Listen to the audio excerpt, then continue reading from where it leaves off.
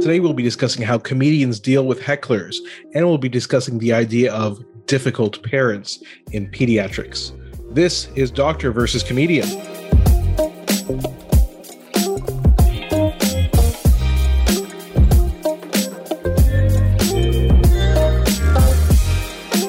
I'm Dr. Asif Doja, and this is the Doctor of Laughs. Not a real doctor. Ali Hassan. Every episode, I pick a topic for Ali from comedy and entertainment, and I question him about it. Then Ali picks a topic from medicine and health and grills me on that topic. Today, we'll be discussing how comedians deal with hecklers, and we'll also be discussing the topic of pushy or difficult parents of pediatric patients.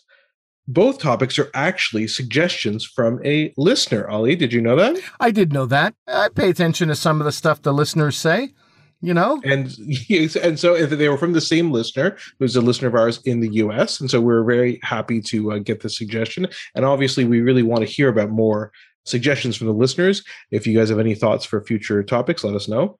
Yeah, absolutely. Both of these were things that we'd been mulling about, but I don't think we thought about having them on the same episode at the same time. So this is a good idea. Thank you. And you could say that they kind of are like, well, I don't know if they're related or not. You know what? We can draw some parallels. Let's say that. Related might be too strong, but I think we can draw some parallels. I think they both are things that are challenges in our professions. That's probably the most that we can say. And how you deal with it is a bit different. So why don't we get started? Let's do it.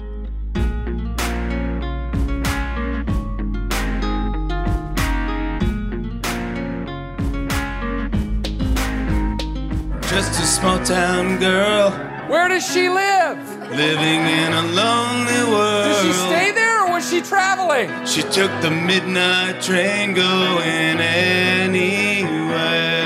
Thank you! So only a small town girl, right? Just a city boy. Oh, there's more people. Where's he from? In South Detroit. I've never been there. I heard it's nice. Took the midnight train going So they both took the same train and went to the same place. Gotcha. So that's a popular sketch from Jimmy Fallon on The Tonight Show that's called Peter and His Heckler. Jimmy Fallon was singing Don't Stop Believing. Will Ferrell in the audience, I think people could tell his voice, heckling him in between every line of that song. I love that skit. And so that's the funny, hilarious kind of side of heckling. Obviously, it's something that you guys as comics have to deal with. So I guess to start off, are there different types of heckling? There are types. I mean, there's also degrees of heckling, like how bad it can be, where you have to sort of call security. That's probably the worst.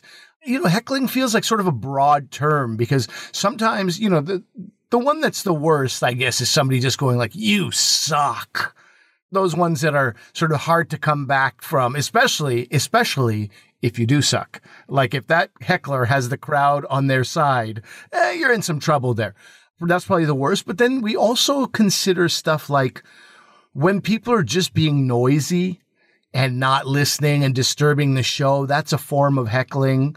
Every comic has gone through that if they've been doing comedy for a while. They've seen that where people come out to a comedy show and the comedy show is just a continuation of their conversation that they were having at dinner before the comedy show. The fact that there's a comedian up there doesn't change their outlook on how loud they should be or where their focus should be or whatever. So that is a form of heckling. And then there's another form that comes to mind, which is people who do this like, you tell a joke and then the person goes, oh yeah, oh my God, that's happened to me too. And as a comedian, you're like, yeah, this isn't interactive. This is not meant to be a call and response type of situation here. So you have various types of behavior that people just don't know how to behave at different levels. And all together that becomes heckling. Yeah, it's like anything that's interrupting, I guess, this thing. That's the bottom line. When you want to ask the audience something, you ask them. That's the invitation, where are you guys from? Whatever. Are you two here on a date? Whatever you ask the audience, right? But that's your invitation for them to participate. Otherwise, they should not be participating. I'm assuming that right. Would be. And in fact, that's a challenge sometimes for younger comics. They see more seasoned veterans do crowd work, as we call it. And then they figure, I'll do crowd work, but you can also lose the crowd easily if you do crowd work without having control. There's a psychology at work. There's a power dynamic at work, and you learn over time how to use it. You know, the people who are good at crowd work give signs, you know, subliminal sort of signs to the audience that I have the power on stage. Mm-hmm. Now I am giving you some power.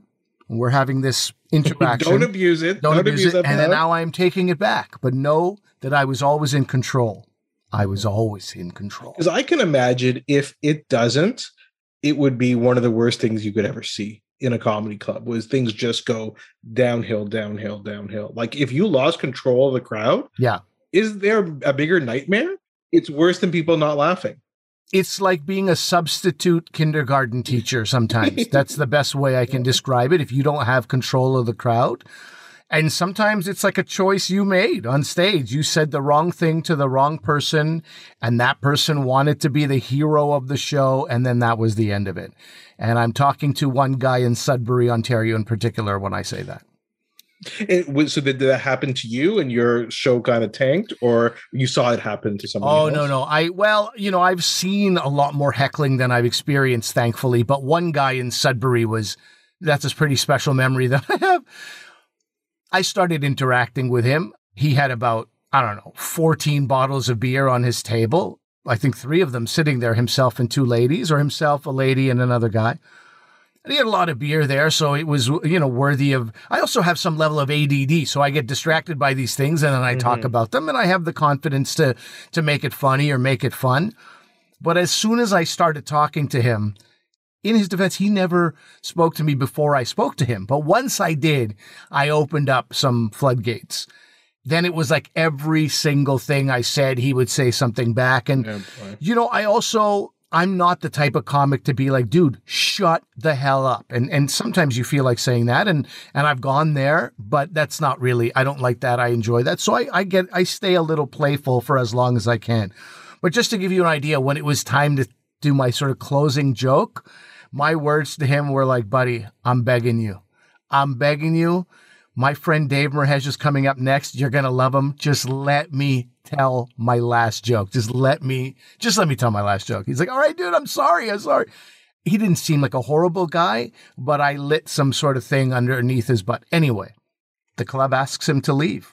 They're like, you have to go. You just interrupted too many times. You have to go. So he pays and he leaves. And my buddy Dave Merhesh does his 45 minutes. We were double headliners, basically. I did 45, he did 45. Somewhere during Dave Merhesh's set, while this guy was walking the streets of Sudbury, he got angry. And he goes, no, hold on a second. All the money that I paid in that bar, I didn't talk. That guy talked to me. And he came back and he wanted to beat the crap out of me. He goes, I want to have a talk with that. Yeah, so Dave was still on stage.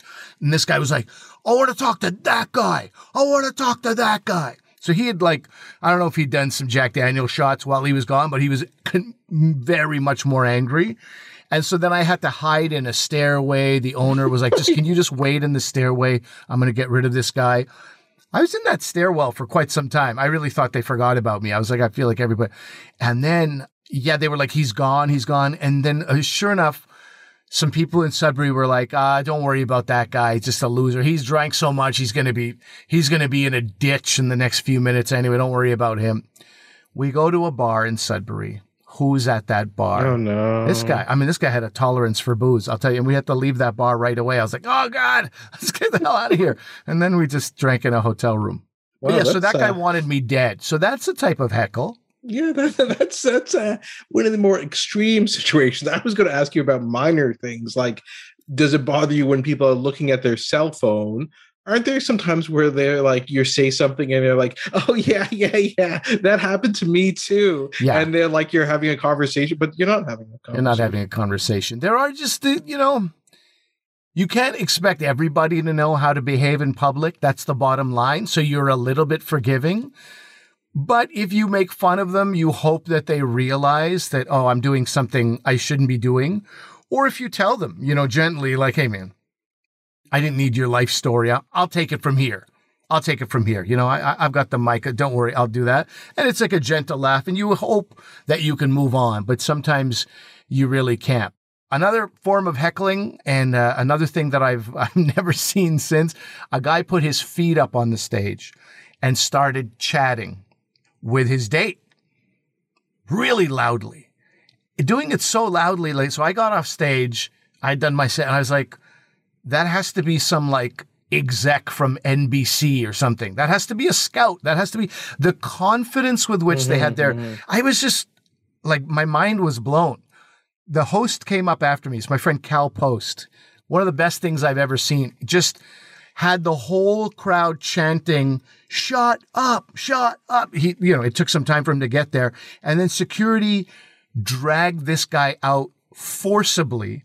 And he was holding on to the door frame so that they wouldn't, and they were pulling him out of there. And his date, that was the first date. She said, "I'm staying. I don't like that guy." And so she stayed. She joined another table. She became like a lovely friend to the show. And that guy got carried out, later came back crying, trying to get back in. He was crying. He was like, "Oh, my mother died, man. You guys don't understand." It was crazy. And it's just a reminder that you just don't know what people are going through. So I wanted to ask a couple follow-ups about that, not that particular story, but what you mentioned. So first of all, it's that whole front row thing, because, when I've gone to see you at a comedy club, sometimes they want to seat me in the front row, and I'm like, no thanks. They're like, "No, you got to sit there." And I'm like, dude, I'm friends with the comic. It's not going to be funny if he's talking to his friend. Like, nobody wants to see that. So okay, fine. So then I sit in the back. But do they purposely want people to sit in the front, or do they choose those people to be like, "Oh, this person's going to be easy to make fun of"? I don't know. Not at all. I've never heard of that. I've never seen that. I think at the end of the day, it's just awkward for a comedian to be on stage and have an empty front row in front of them. That's the bottom line. So they just want to fill the seats properly, because if you leave it up to people, they'll go, "I don't want to be made fun of." And the truth is, there are comedians who will make fun of you. Not as many as you'd think, but some, particularly the more insecure of the comedians, like to choose somebody and make an example out of them, and thereby showing they have control, so nobody else better mess with me, this kind of thing. Or, the truth of the matter is, people like to laugh at other people. So sometimes you make fun of somebody to get the rest of the crowd on your side. There's one sacrificial lamb there, and often they're in the front row. Well, yeah, I mean, that's slightly mean, I think. I'm not sure. Well, comedians are not all like well-balanced people. I mean, nobody's accused. Good point. There's another topic for another show. But it's funny you're talking about that, and in terms of making fun of people in the front row. So I think this is now time for a story that you and I experienced. Do you want me to tell this story? Sure. So Ali and I were visiting our friend Dave, who lives in California, and Dave lives in San Diego, but we decided to drive up to just outside of LA to go to a comedy club. And you were performing. I think you got... Yeah, I got a set. It was a big moment. I never performed in the U.S. I got a set at the Comedy Factory in Long Beach.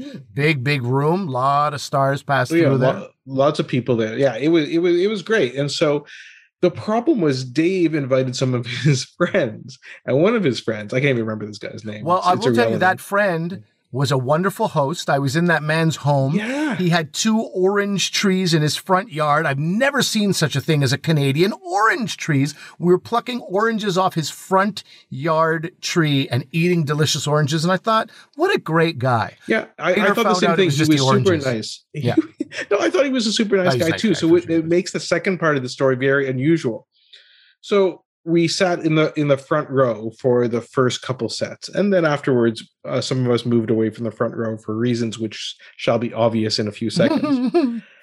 So what he did was he didn't have his feet up on the stage, but he was sitting, if you can imagine, arms crossed, legs extended, kind of leaning back in his chair, and almost a scowl on his face. Mm-hmm. And he's a big man. He's a big man, 6'2" or so, very noticeable. Yeah, for sure. He was expressionless. How about that? He was a robot. He was an emotionless robot. And clearly his idea of going to a comedy club was, you try and make me laugh. Mm-hmm. If you're funny, I'll laugh, but you're not funny, I'm not going to laugh. Yeah. And he just sat for there. I've never seen comedians so thrown off by something.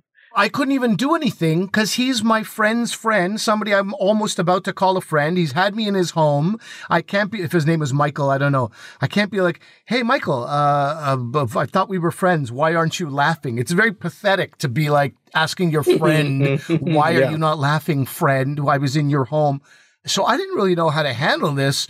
And I felt the most bad that I brought this new person to the room, brought this guy as an audience member, because I'm sure the comics were like, who is that guy?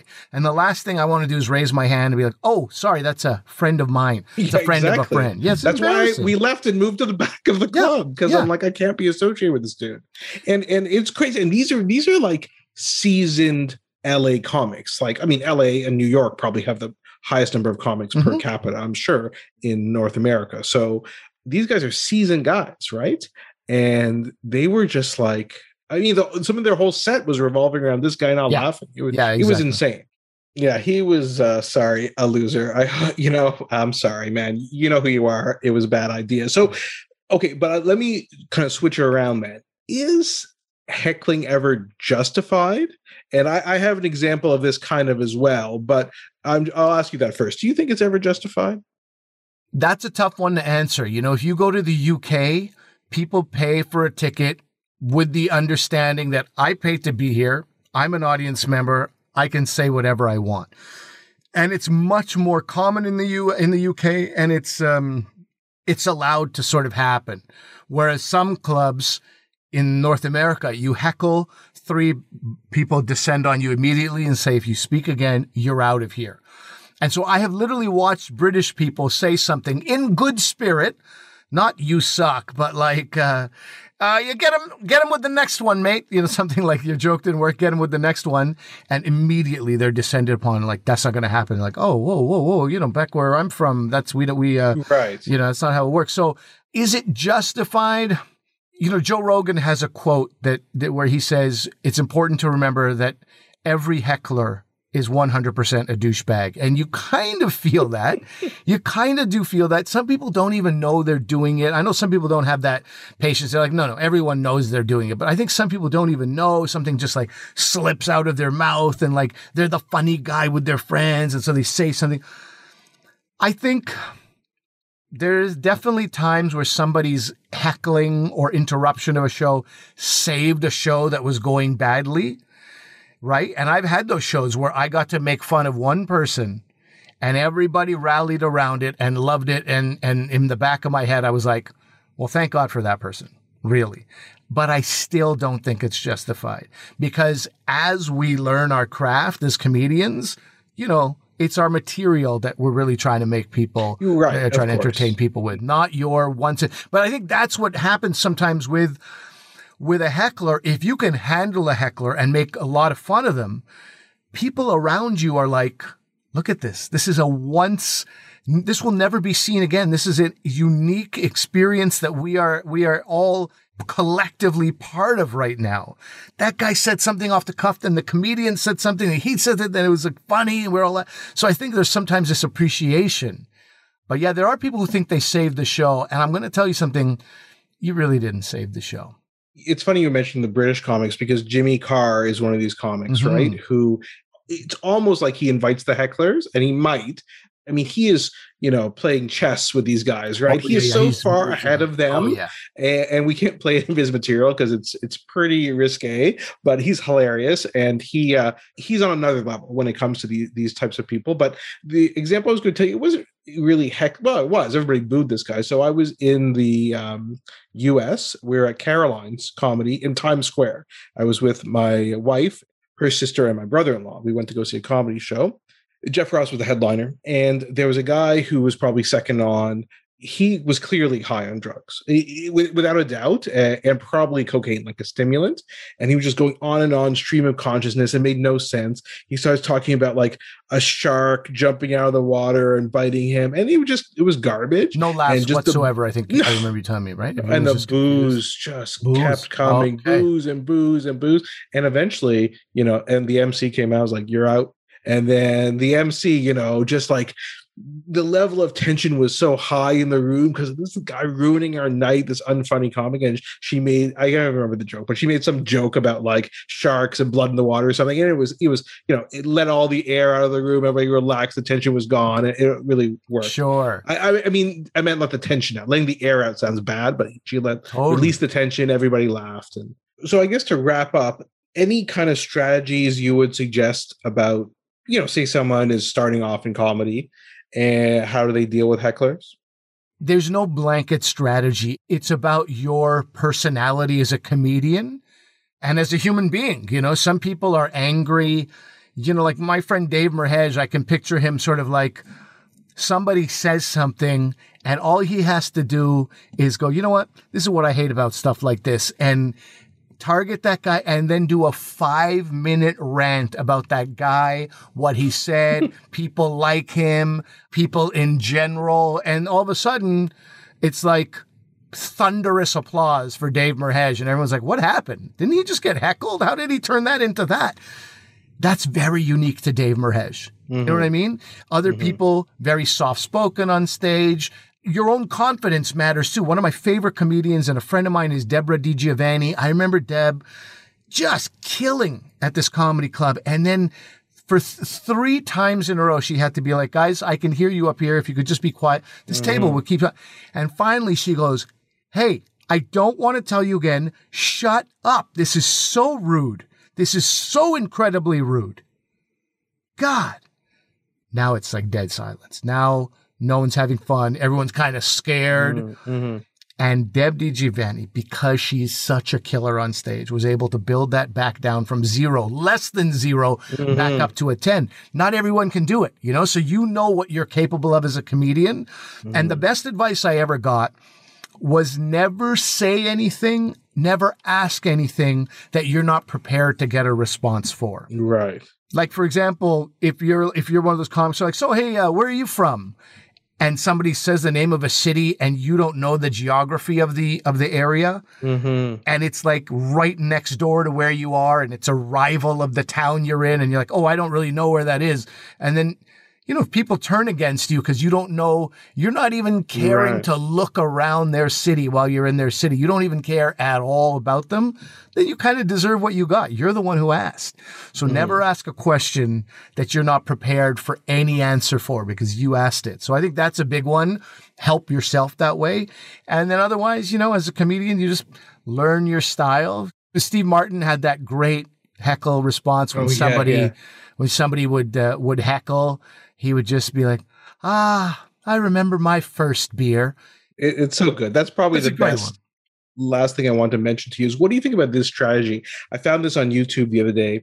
It's basically this comedian, Joe Klosek, and he invites the heckler up on stage, gives him a mic and says, okay, go ahead.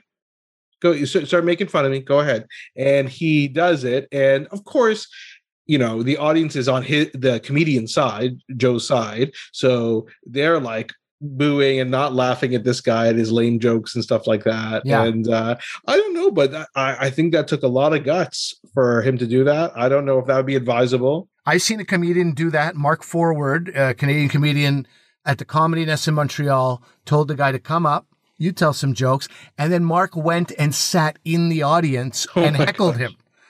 But like rude, like way ruder than the guy was. Mark almost actually lost the audience in that point because he went overboard. Right. But my whole thing is that you cannot guarantee that audience member is going to come on stage. Because it has, you've seen that too, where you go, come on, why don't you come up here? No, thanks. You're supposed to be the professional, not me, that kind of thing. So again, don't ask for something that you can't guarantee is going to happen. Don't ask for something you're not prepared for the answer for. So you can't guarantee that audience member coming on stage, but if you can make it work, fantastic. Sweet justice.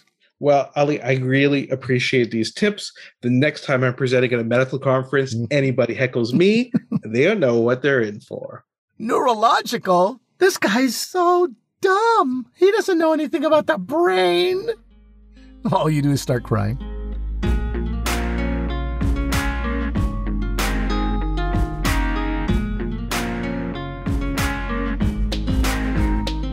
Okay, now let's flippity flips over here and let's talk about something. I mean, it's, as we said, this is not relating to heckle. It's kind of in the spirit of heckling. I wanted to say, like, these are the hecklers of your industry, Asif, but I don't think that's really true. I mean, difficult parents. I know when we started talking about this topic, it's like, I don't think a lot of parents who are difficult would even know they're difficult. And I don't think you wanted to have the job of calling them difficult either. No.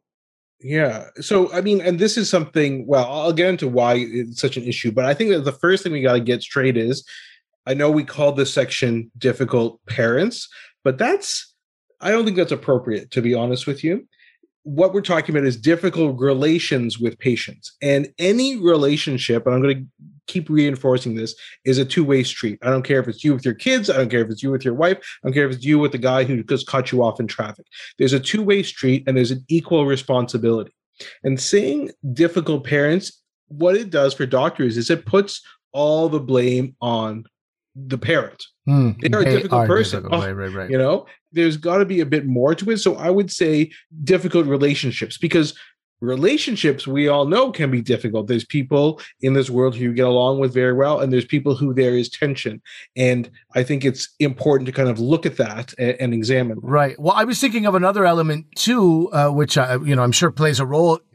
When you say someone's a difficult parent, you can say that, I think, if they're the parent of a child in kindergarten and they're like, you're assigning too much homework to my child, or if they're like a soccer parent who's like, on the field yelling at other kids, but when you're advocating for your child's health in a neurological sense, I mean, there has to be some level of, I guess, sympathy and compassion there too, because it's an unenviable, these are not choices, right? The kindergarten teacher and the soccer dad or mom, that feels like a choice. This feels like I didn't ask for this situation and I'm desperate and I'm in a bad place. Well, I think there's levels to it. I don't think there's anything wrong, particularly with people giving feedback to their soccer coach or their kindergarten teacher. I don't think there's anything wrong with that. Often it's how you do it. And the soccer is a good example. I mean, both of our kids play soccer, like some of your kids, some of my kids. And we've seen this kind of abusive language that we see and things like that. And that obviously has no place. Does that happen in healthcare? It does. In that respect, I agree with what you're saying. Lumping those people on the soccer field who are yelling and swearing at the 12-year-old referees, right? That's not, you cannot equate that at all with this quote unquote difficult parent or these difficult relationships. Right. But to be fair, there's some interesting, and you'll see this a lot in pediatrics.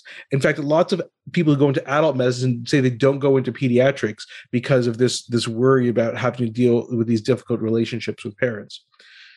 So there's one quote I found from this author, Ajibike Lapite, which I apologize in advance if I'm butchering your name. This person says, if you ask me in medical school what I anticipated to be the hardest part of pediatrics, she'd say, loss of a pediatric patient. That would be very difficult. But she's like, it's not. It's my interactions with parents. That's very difficult. That's what people have this hesitation about. And you can see why in some of these circumstances, people will butt heads because, as you said, the parents, they have what they perceive, what they want the best interest of the child, and doctors have that. And when those align, it's great, but sometimes it doesn't. Now, I'll also say something.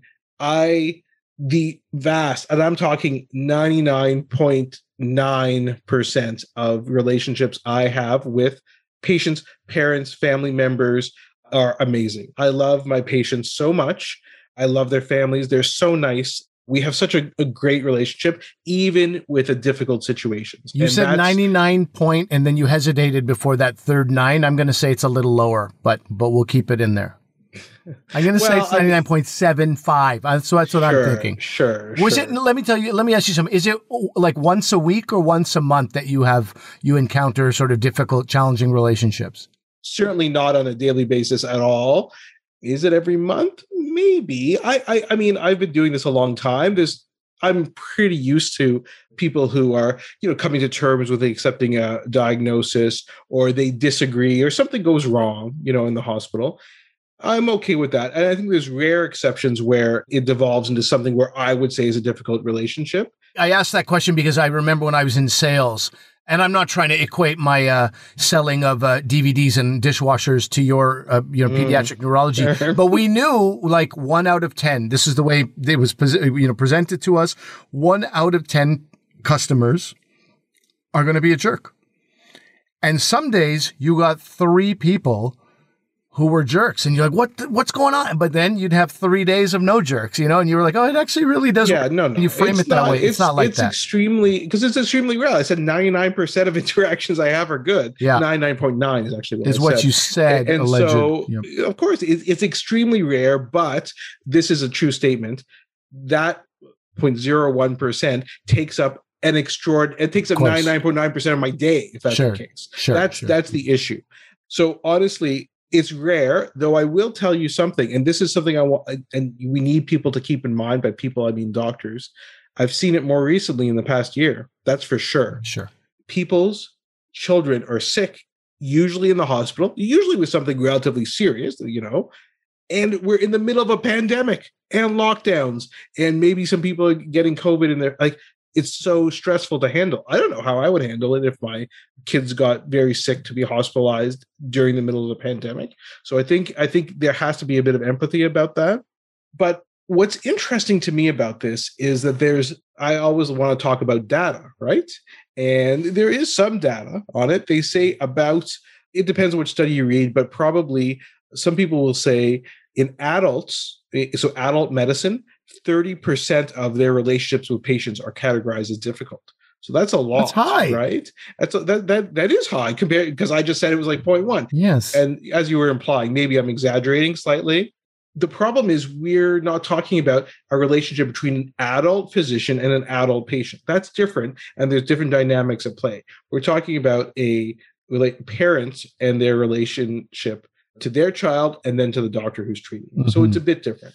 So there are some surveys like that looking at some of these issues, but there's not a lot in pediatrics. And I'm surprised. I was surprised when I looked at the scientific literature. The best study I could find was from 2017, and it's in a journal called Cancer. Like, the name of the journal is just Cancer. Wow. And they look at all types of cancer and all types of different studies dealing with cancer. So this was a very specific study looking at the interviewed and did focus groups with patients and parents at one of the children's hospitals in Boston. And they looked at the different perspectives they have. So there's different kinds of research you can do, right? There's what we call quantitative research, which is doing a survey, tallying them up and saying, 30% of doctors say they have a difficult relationship with their patients, right? But then you can do what's called qualitative research as well. And that's actually the type of research that I do more often in terms of my research hat that I wear.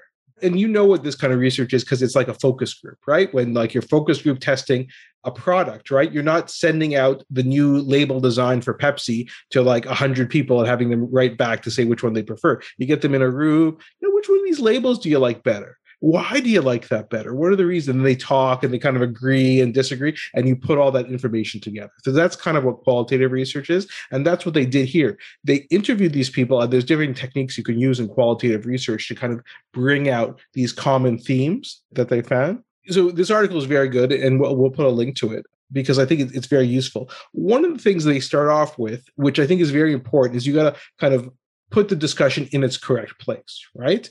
And they first really reinforce what I said at the beginning.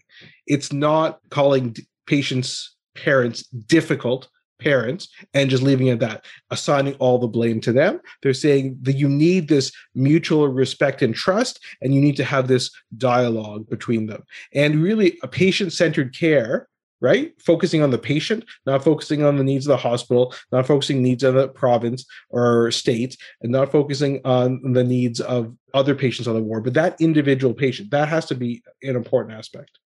So what did they find in their study? They found that in general, the parents described a difficult relationship, because now it's a two-way thing, right? When you call it a difficult relationship, as I said, it's factoring in the physician. And is it a difficult physician, right? Maybe that's what the problem is. Mm-hmm. This question of sometimes they don't feel the doctors are working in their child's best interests. And when that comes into conflict, that's when they have a problem. So in other words, they say sometimes doctors just see what they're doing. This is a job, but they're not seeing you as a person, right? Right.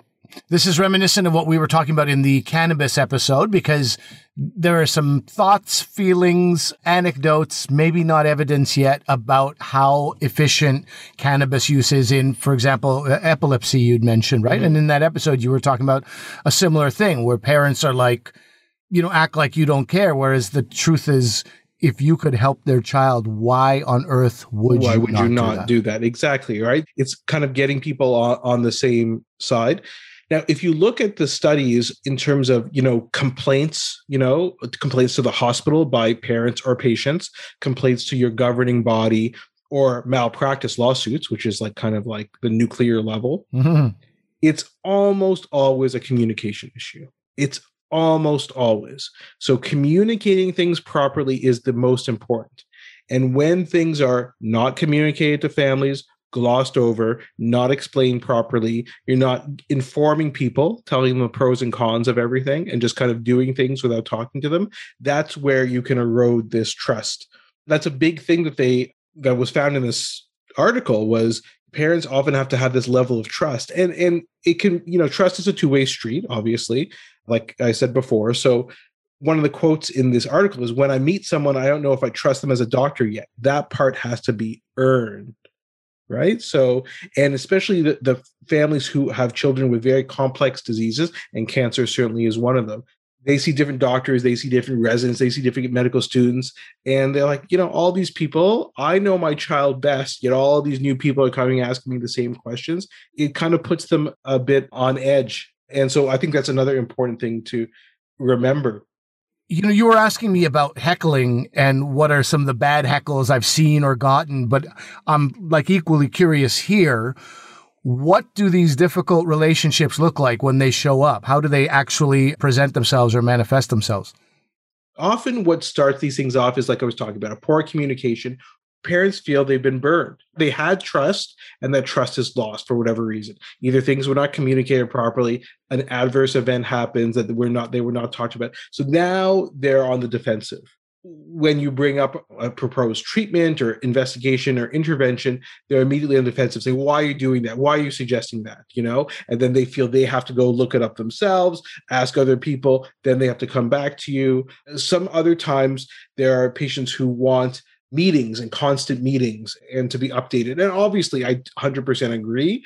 People should be updated. But sometimes you spend an hour in the morning talking to the family, then they ask you to come back later on in the afternoon, and then again at nighttime to come back and explain things, you know what I mean? And sometimes that's more, remember I said we have to keep in mind what else is going on with them. Sometimes that's anxiety, or sometimes it's having a difficulty dealing with the diagnosis. I have one, I'll give you one example recently that I had, where I was called because I was giving a diagnosis to a family, and when I left, they're like, yeah, you know what, they didn't understand anything of that. It's because you don't speak their language. Let's get a translator in, and you can explain it again. So I said, okay, no problem. So I'll come back, explain the whole thing again with the translator. And halfway through, they just ignored what the translator was saying, and they just spoke in English back and forth. You can probably see what was happening there. The parent did understand everything I was saying. Their English is fine. They weren't understanding because they weren't ready to accept the diagnosis, what was going on, and the concerns that we had, because it was a very difficult diagnosis to give. Yeah, I mean, I've been looking at those stages of grief, and while this is not grief-stricken people, I'm sure it's those same emotions, right? The anger and the disbelief and denial and all these things sort of show up. Why my kid, and this can't be happening. It is grief. That's exactly it. And some people you need to help people get over that initial hurdle of dealing with grief. I'll give you another example. I had a friend whose child was diagnosed with a learning disability, right? And my friend was so upset, crying, just couldn't function. It's just a learning disability. Think about what I see every day. I see people with neurodegenerative diseases. In other words, the kid is fine, and then they deteriorate, and then they die. I mean, it's horrible. Why are you so upset about this? But, and you know this, Ali, nobody expects their kids to be average. Right? No one thinks that. Everybody thinks their kids are going to be better than them, above average. The Prime Minister of Canada, they're going to be an NHL hockey player. They're going to do all these things. So everybody's expectations are already high. then you say, well, not only are you not average, you actually have this learning problem, which may impact some things. So we need to put some things in place in school. All these things end up being grief. Even when I give a diagnosis that's good, sometimes people find it difficult. So it's dealing with all this stuff and how people deal with that as well. I think we have to be sympathetic to how that goes. But to answer your question, sometimes it can go really off the rails. I won't specify the city or who this is, but one of my friends who's an adult doctor, so this is not parents necessarily, but it was, I think there was a bad outcome with a patient, and the patient's family like went to my friend's house. He's a doctor. They went to his house and were ringing the doorbell and yelling at him for the treatment of their family members. So obviously there are things that cross the line that's borderline illegal, trespassing and whatever. So that's a bit threatening and things like that. That's different. But I again, those extreme examples, you don't want to get too worked up about those because, and it's not just, a parent disagrees with what I have to say. Like, that's okay too. But it's the ones where you get to an impasse caring for the child. And then you have to go back to what we were saying before, which is, what are we all doing this for? We're doing this to help the children, right? We all have the best interests of children in mind, as you were saying. Well, to end this, I wanted to ask you the same thing you asked me, which is, strategies for dealing with a heckler. But in your case, for me, you weren't like, what are good strategies for a heckler? For a heckler, it's just like, just shut your mouth. When you think you should speak, don't. I want to ask you, what are strategies not only for the doctors in difficult relationships, but also for the parents? What can parents do to maybe avoid relationships like that? Why don't we start with what I think doctors should do? And I have a list of about 10 things that they should do. Okay. The first one is listen. And I would put that in bold, all caps, underlined, maybe not italic, because, that's kind of like, is that less important if it's italic? But definitely bold. Asterisk. Bold. Yeah, asterisks beside it. You need to listen, actually listen to what people are saying to you. Don't come in with preconceived notions. The worst thing that could happen is you heard, I heard this is a difficult parent. I mean, just listen to what they have to say and what their concerns are, and actually listen to what their concerns are, not necessarily what their doctor has referred them to you or what someone wrote down when they come to the emergency room that this is what they're here for. Just actually listen to what their concerns are. The second thing is to ensure that the families are partners in healthcare. So we're moving more to this in pediatrics. So a part of a team, like your child is admitted to the hospital, you got the medical student, you got the doctor, you got the nurse, you got the physiotherapist, you got the social worker, but the other part of the team is the parent. And for older children, it's them. You have to make sure they're actively involved in every stage of the admission, from investigations, treatment, etc. Third thing is remind parents you have the same goal. As we said before, both of you have the best interest of the child at heart. And if you can keep coming back to that, that's very important. The fourth thing is know what you're talking about. So if you're going to see a patient who has a rare disorder, why don't you look it up first before pretending you know something about it? And I'm a little sad that you have to give that as advice. I thought that would be... I'll tell you the story, Ali, quickly, since you asked. I didn't go to this particular medical school, but there's a medical school in Canada who I interacted with a lot of the students there. And, when we do our rounds, which is you're in the hospital and you kind of go from room to room, kind of talking about the different patients, students from this university would never utter the words, "I don't know." I never heard one of them say it. They would just figure out some way around to get you around saying the words, "I don't know." It's like they were forbidden on the first day of medical school. Okay, so their lesson was always display confidence. You are the doctor, right. Be confident. And that's a very optimistic way of kind of viewing what they're doing. I think they're not showing humility. You have to admit when you don't know. And then you'd say to family, "I don't know the answer, but I'll look that up and I'll get back to you about it." Or, that comes up all the time. "Have you heard of this study?" Actually, I never heard of that, but I'll look that up and I'll get back to you about that if you don't know it. Don't pretend you don't know something. And that also goes back to my next point, number 5, which is, remember, parents are the experts on their child, especially when they have a complex or rare disease. They know more about often that disease than you do, but they definitely know more about their child than they do. So a typical discussion would be, you're the expert on your child. I'm the expert in pediatric neurology or whatever thing you're dealing with. So that's where we can come together. I know my field extremely well. I'm the expert in this. You're the expert in your child. And we're going to try and tailor everything specifically to help your child. And the sixth thing is to remember about children's rights. It can become very difficult from an ethical point of view. Remember, the parents may want something, but what does the child want? And I have patients sometimes where the family doesn't want to give them medication for whatever, seizures or whatever, but the kid wants it. So you have to listen to the kid and see what they say. And there's no age of consent in the province we live in Ontario. In other words, any child could consent if they're intellectually able to. In our hospital, if they're 12 and up, for example, say the family wants access to the patient's chart, after age 12, the child has to sign it, not the parents. And obviously, parents get very concerned about that. But remember, you can't forget about children's rights. The seventh one is don't forget to be empathetic regarding what's going on. That's my example of what parents may be dealing with during COVID. You have to be sympathetic to mental health issues that may be going on with the family. But by the same point, don't forget what I said before. Just because a parent is having mental health issues and is not dealing with things well, doesn't mean the child should necessarily suffer for that. So that's something you have to work on. Eighth is ask for expectations early on. When a family comes to see you in the clinic, you want to make sure you know what they want immediately. Don't wait till the end of the appointment. They're like, I wasn't here for the headaches. I was here because I'm worried they're having seizures. Or maybe they thought they're seeing you for their constipation. But you're like, yeah, but I'm a neurologist. But that's what they want to talk about is the constipation. So find that early on. Also find out about constipation. You know what I mean? Be ready. Why not? You should find out more about constipation. I will. I've got some pressing, urgent questions.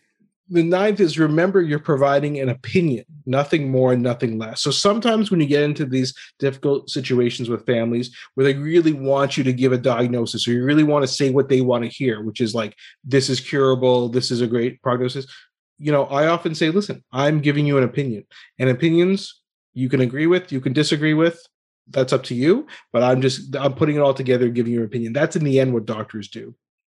And the last thing is, if you see someone getting upset or frustrated, a parent or a child, by what you're talking about, you can tell you've said something or something, their blood pressure is rising and the tension's increasing in the room, it's better to address it, right? And say, I feel I may have said something to upset you or something like that, and just call it out and bring it out in the open instead of just ignoring it and letting that kind of simmer.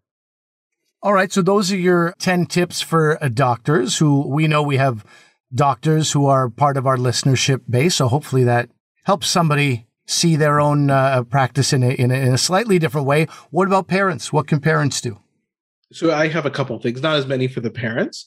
What I recommend to everybody is when they're dealing with the healthcare system, ask questions, make lists. So write your questions before you go to the appointments and make lists of things you want to ask about. And if you forget, write them down after you leave, and then you can either call or ask at your next appointment. And become an expert. I know we always say, everybody's saying do their research, but become an expert on what's going on and read about things. Make sure you feel you're well informed. Remember that communication is a two-way street. In fact, you have to advocate for your children. That's what you're there for as a parent. You have to advocate for your children. But I remember this example from when I was a resident in Toronto doing pediatric neurology. There was one parent, his child had a very complex disease. I don't even remember what it was. I had never seen someone do it this well. I'd say, Mr. So-and-so, we want to pursue this treatment. He's like, in the most calm way, he'd be like, I've thought about that, but I think we should pursue this. And the way he said it was so calm, but yet informed and firm and like, no, this is the way I prefer to do it, but so polite and so respectful. You had no choice but to say, oh yeah, that's a reasonable thing to do. What you don't want to do is do the opposite. Being disrespectful, yelling, guns a-blazing. Because the problem is the last thing you would ever want is people to start avoiding you and your child in the hospital. Oh, yeah. Not seeing you, not rounding on you every day, saving you to the last because they know, I got to be stuck in here an hour. And I'm not saying that those are good things that people are doing, but you don't want to put people on the defensive so much that happens. The issue that doctors are just providing an opinion. If you don't like it, that's okay. There's other people who may be able to give a similar opinion, may be able to give a different one. And the last thing is also remember empathy. Just like doctors should be having empathy for the situation of the parents, remember to have empathy for the doctors. So you could be listening to this and be thinking, well, what do you know? Has your child ever been medically ill? Has one of your family members ever been ill? Well, you don't know that. You don't know anything about me. Mm-hmm. And so don't assume that doctors have never been in your situation before, that they've never had difficult things like that. It doesn't mean that they understand exactly what you're going through, because your situation is unique. But don't assume that they haven't experienced these things before. Okay. Those are not helpful for hecklers. I will say that again, but hopefully helpful for parents. That is our episode today. Don't heckle, be empathetic.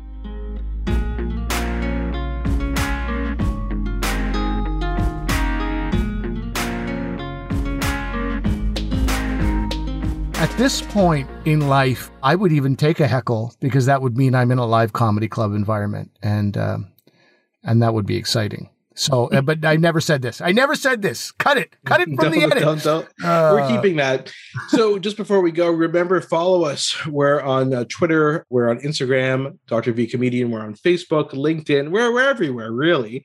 You can leave us a rating and a review, but what we'd really appreciate is if you could just mention to one friend, somebody you know who listens to podcasts, and say, check out this podcast. I really like it. That would be amazing. We'd really appreciate it.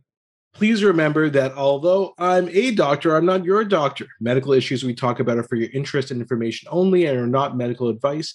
Please consult your medical professionals for actual medical advice. And though that may sound rude, just keep in mind that while I am not your comedian, I am a comedian, but I could be your comedian. Okay? One of us is a little less empathetic. I'm here for you, everyone. And thank you for being here for us.